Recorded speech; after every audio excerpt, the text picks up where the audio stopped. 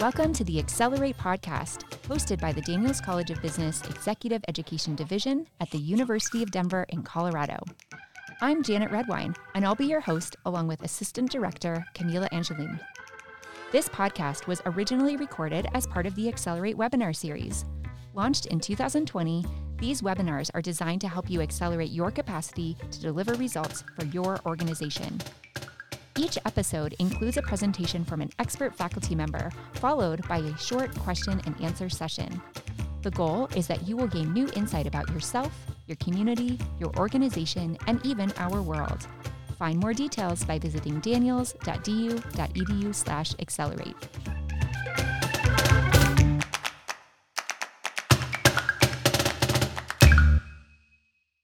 Karen Collins is one of our newest faculty members in executive education, and she joined us in March of 2023 to discuss thinking traps. For most of us, 80% to be exact, our inner dialogue is mostly negative. These thoughts disrupt progress and prevent us from communicating and interacting well. Karen explained how to trade in this harmful inner dialogue for a more helpful one. Karen is an executive coach and faculty teaching in the Accelerated Leadership Experience, a 5-day program which provides high-potential managers with a toolkit of leadership skills and experiences. One is joy-based and the other is fear-based. Choose wisely and you will ignite different neurons in your brain to stimulate different desires and intentions. Stay with us.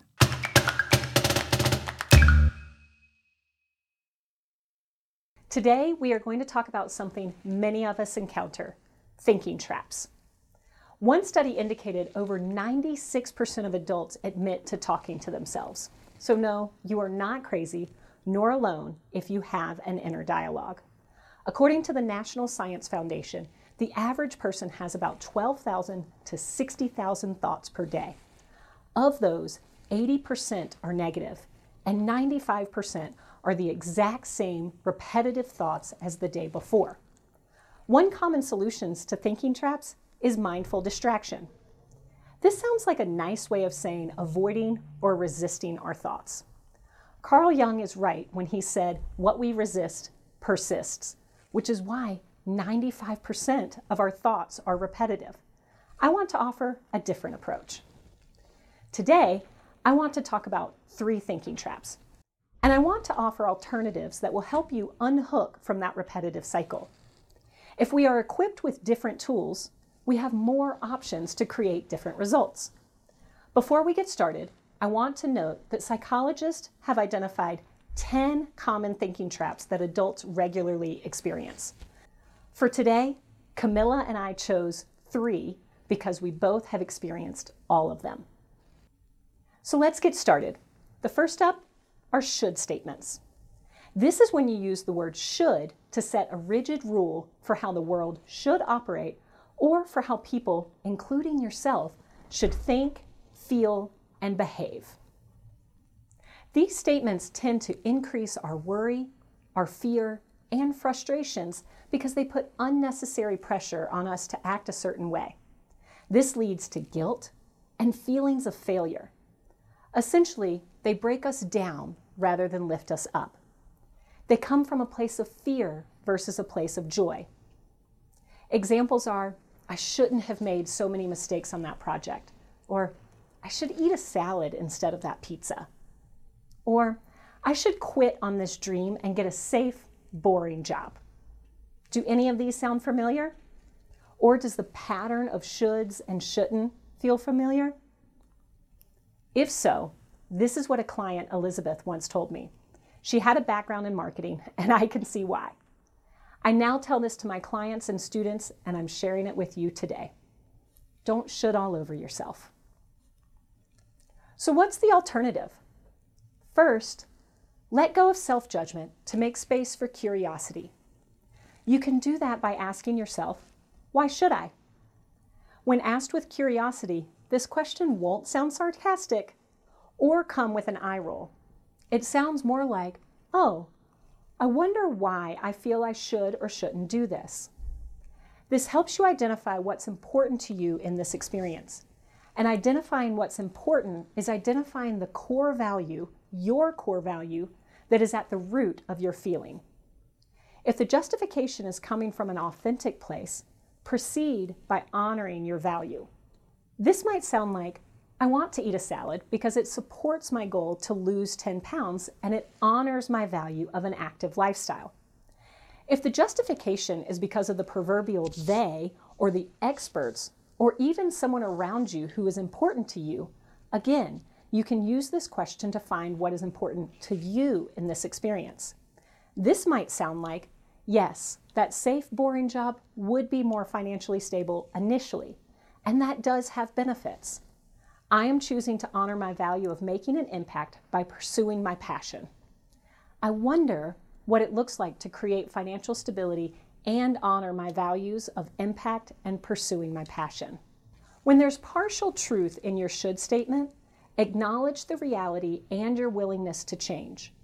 That might sound like, yes, I did make mistakes on this project, and the reality is that it does not represent my best work.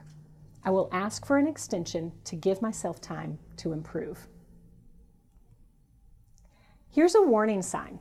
Sometimes should statements come out as if-then statements, where you overfocus on an imagined outcome as the solution to all your problems. Newsflash, the grass is greener where you water it, not simply on the other side of your current situation. So what do? Identify the trade-offs. This is not a pros and cons list. This is a yes-no list to help identify the trade-offs you're willing to accept in the choices you make. To use one of the examples here, this might sound like, if I say yes to ignoring the team's distractions, what am I saying no to? Alternatively, if I openly acknowledge the team's distractions, what am I saying yes and no to? Then make a commitment to consistent action. That might sound like, if I say yes to prioritizing finding a life partner, what am I willing to do each and every day to make this a reality? The key is to identify what you are willing to do differently, consistently, so you don't keep doing the same thing and expecting different results. That's Einstein's definition of insanity. Let's move to thinking trap number 2. Catastrophizing is overestimating the consequences of something negative happening. Catastrophizing also has an accomplice in minimizing, making this a double-dose thinking trap. I will talk about that one in a moment. Let's first talk about catastrophizing. Examples: that customer just left a terrible review and it's going to ruin my professional reputation. Or another one is, if I take my eyes off my kids for one moment, they will surely break a bone or get abducted by a stranger. That second one is directly from my brain as a mom of 2 daughters.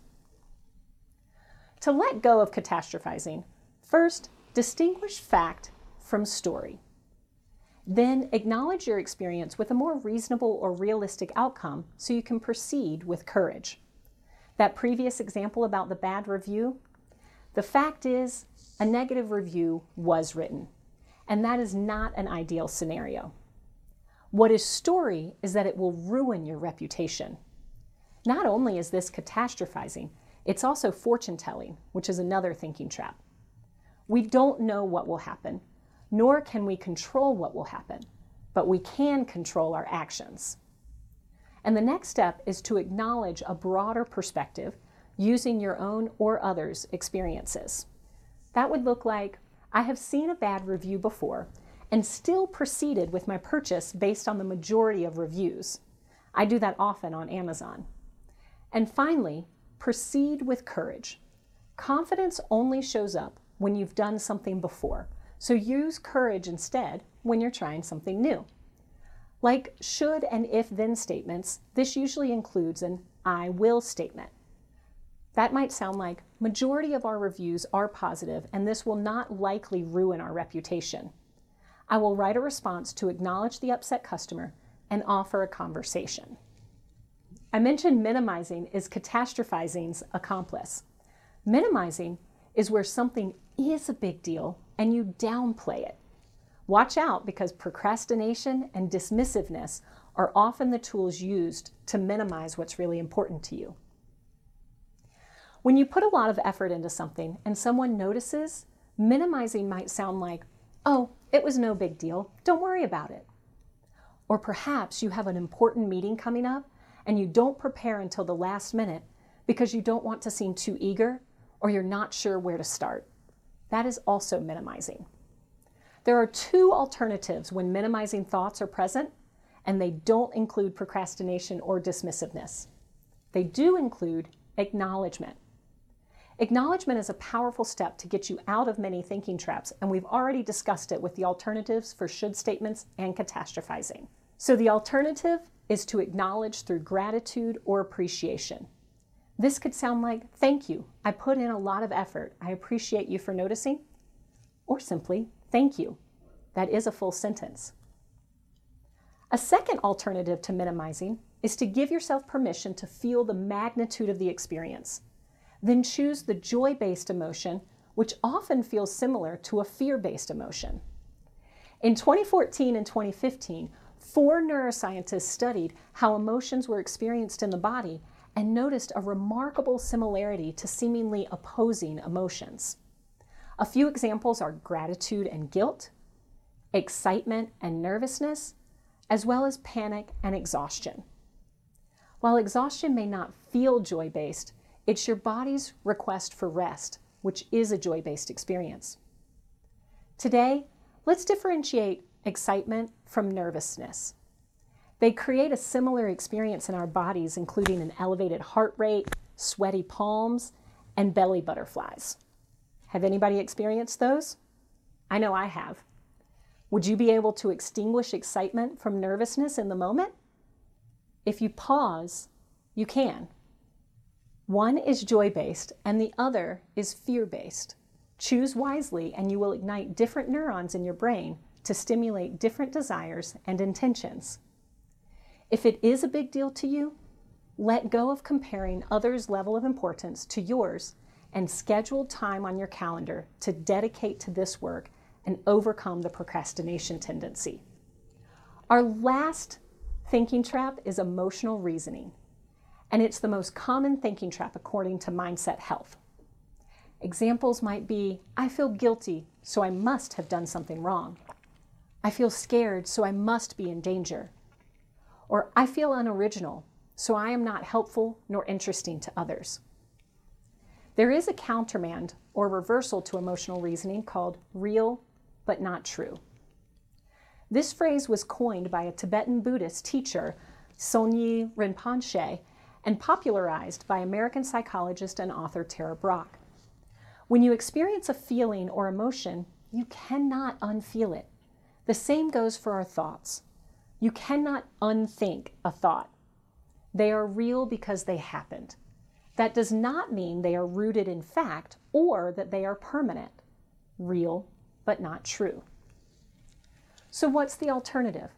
Similar to catastrophizing, notice the piece of truth in the feeling or emotion and state that fact out loud. I do feel inadequate. I do feel guilty or scared. Then say, this can be real but not true. Turn the feeling or thought into a limiting belief statement to find the evidence for the contrary. The example, I feel unoriginal, so I am not helpful nor interesting to others, was one I encountered frequently in 2021. Here's my countermand. It is true, I feel unoriginal in this moment. I am letting go of the limiting belief that what I have to say is not interesting nor helpful. This allowed me to see that this work is helpful and interesting to me, so I will choose to share it with others. What happens after that is out of my control. So to manage your emotional reasoning, I have 2 power moves for you. 1, do all of this work out loud. State the fact, say this can be real but not true, and say your limiting belief statement all out loud. The second power move, if your emotional reasoning is chronic, commit to saying your limiting belief statement every day.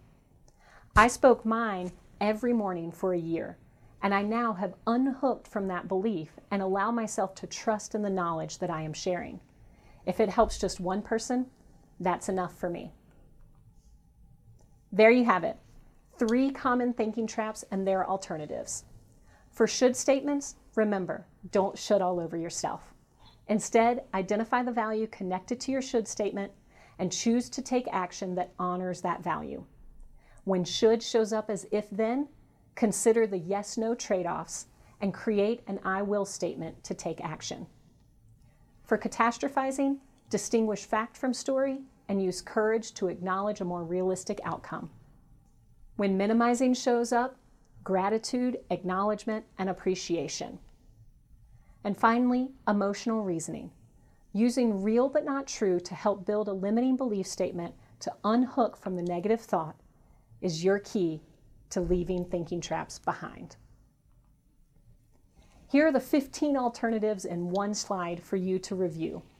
My recommendation is to choose one or two that stood out to you and be intentional with your actions. For me, I started by letting go of judgment to make space for curiosity. Then I used acknowledgement with gratitude and appreciation, which led to focusing on joy-based emotions. When they became natural for me, the I will statements and the fact versus story were my intentional tools. Give yourself permission to do something differently and see what happens. Thank you, everyone. I hope that by learning new tools that will offer you an opportunity to try different ways of acting and being to create the results that you desire in your life. Thank you so much, Karen. I feel like we got an insight into our brains, and I have so many questions. Well, I wanted to get started with, I think that we're wired to do things in a certain way and to be repetitive about the things that we do. So it's hard to change. Although everything that you shared, it sounds easy to change, but sometimes it's not. So how do you change? What is the first step that someone can take to start that change? Yeah. That's a great question. And we are, as humans, we do tend to repeat the same things because it's easier to do something that you've done before than to do something new. So there are actually 3 steps to change. And we often get stuck in thinking that if we don't change immediately and change proactively, that we're not actually changing. And that's not true. Proactive change is the 3rd step. The first one will be a reflective change, where you may do the same thing you did before, and afterwards you're like, oh, I did it again. And that's the opportunity to stop and pause and ask yourself, if I had a do-over, what would I do differently? And that reflection helps your brain trigger new neurons in your brain to start the change process. And then that second step will be in the moment.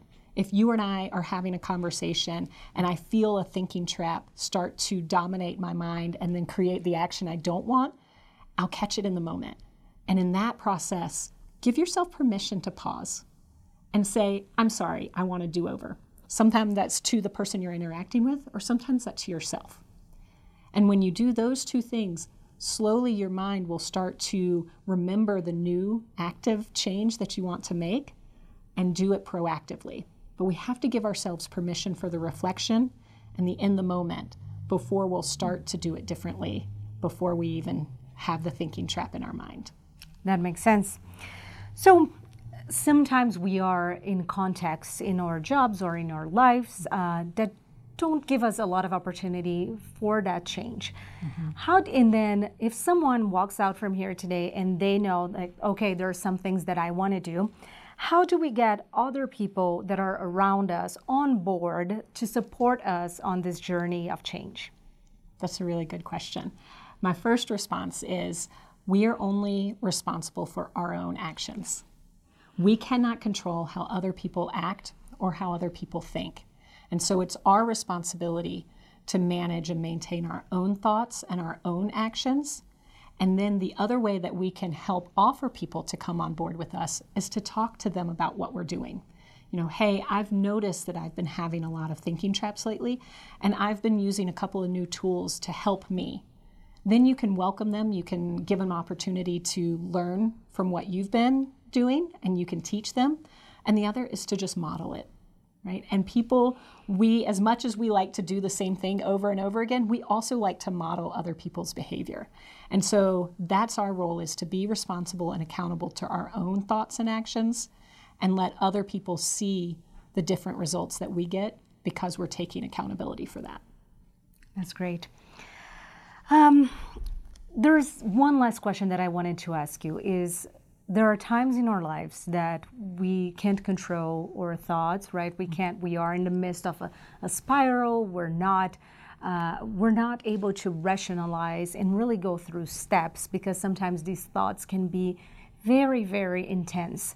Are there other things or techniques that we can use to get ourselves out of those thinking traps? For example, one thing that I like doing is listening to music that will get me. I love podcasts, but sometimes they get you into a place that you're just overwhelmed with a lot of information. So maybe switching to music that will get you out of that mindset that you're in. Are there other things that people can incorporate to help them in that change as well? Yeah, and I'm with you. I love listening and learning. Learning is a really big value of mine. But I can swing that pendulum to where I need to let go of the feeling, the should statement that I should be learning right now. And music is a beautiful way of doing that. Another piece that a lot of people use is getting outside, right? If you hear people of when you have a disagreement with somebody important to you, or you're not able to think as creatively as you want, people say, go take a walk, go get some fresh air. The thing is the tools that I was giving you all today is the mental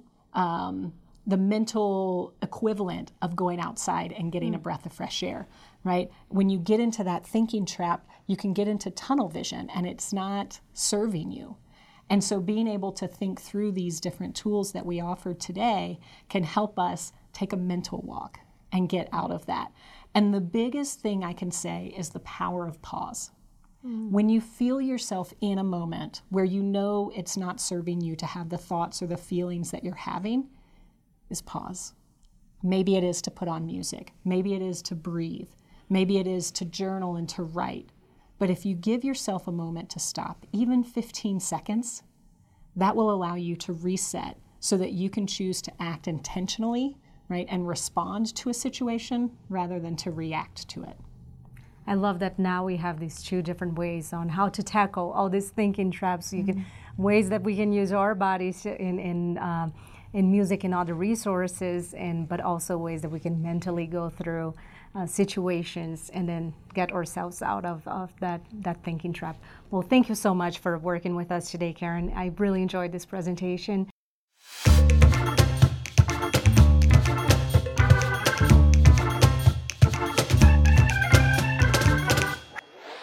Thanks for spending some time with us here at the Accelerate podcast from the University of Denver's Daniels Executive Education Division. As a reminder, you can find more information about the Accelerated Leadership Experience by visiting daniels.du.edu/accelerate. We hope you gained new insight that will accelerate your impact in your community, your organization, and in the world.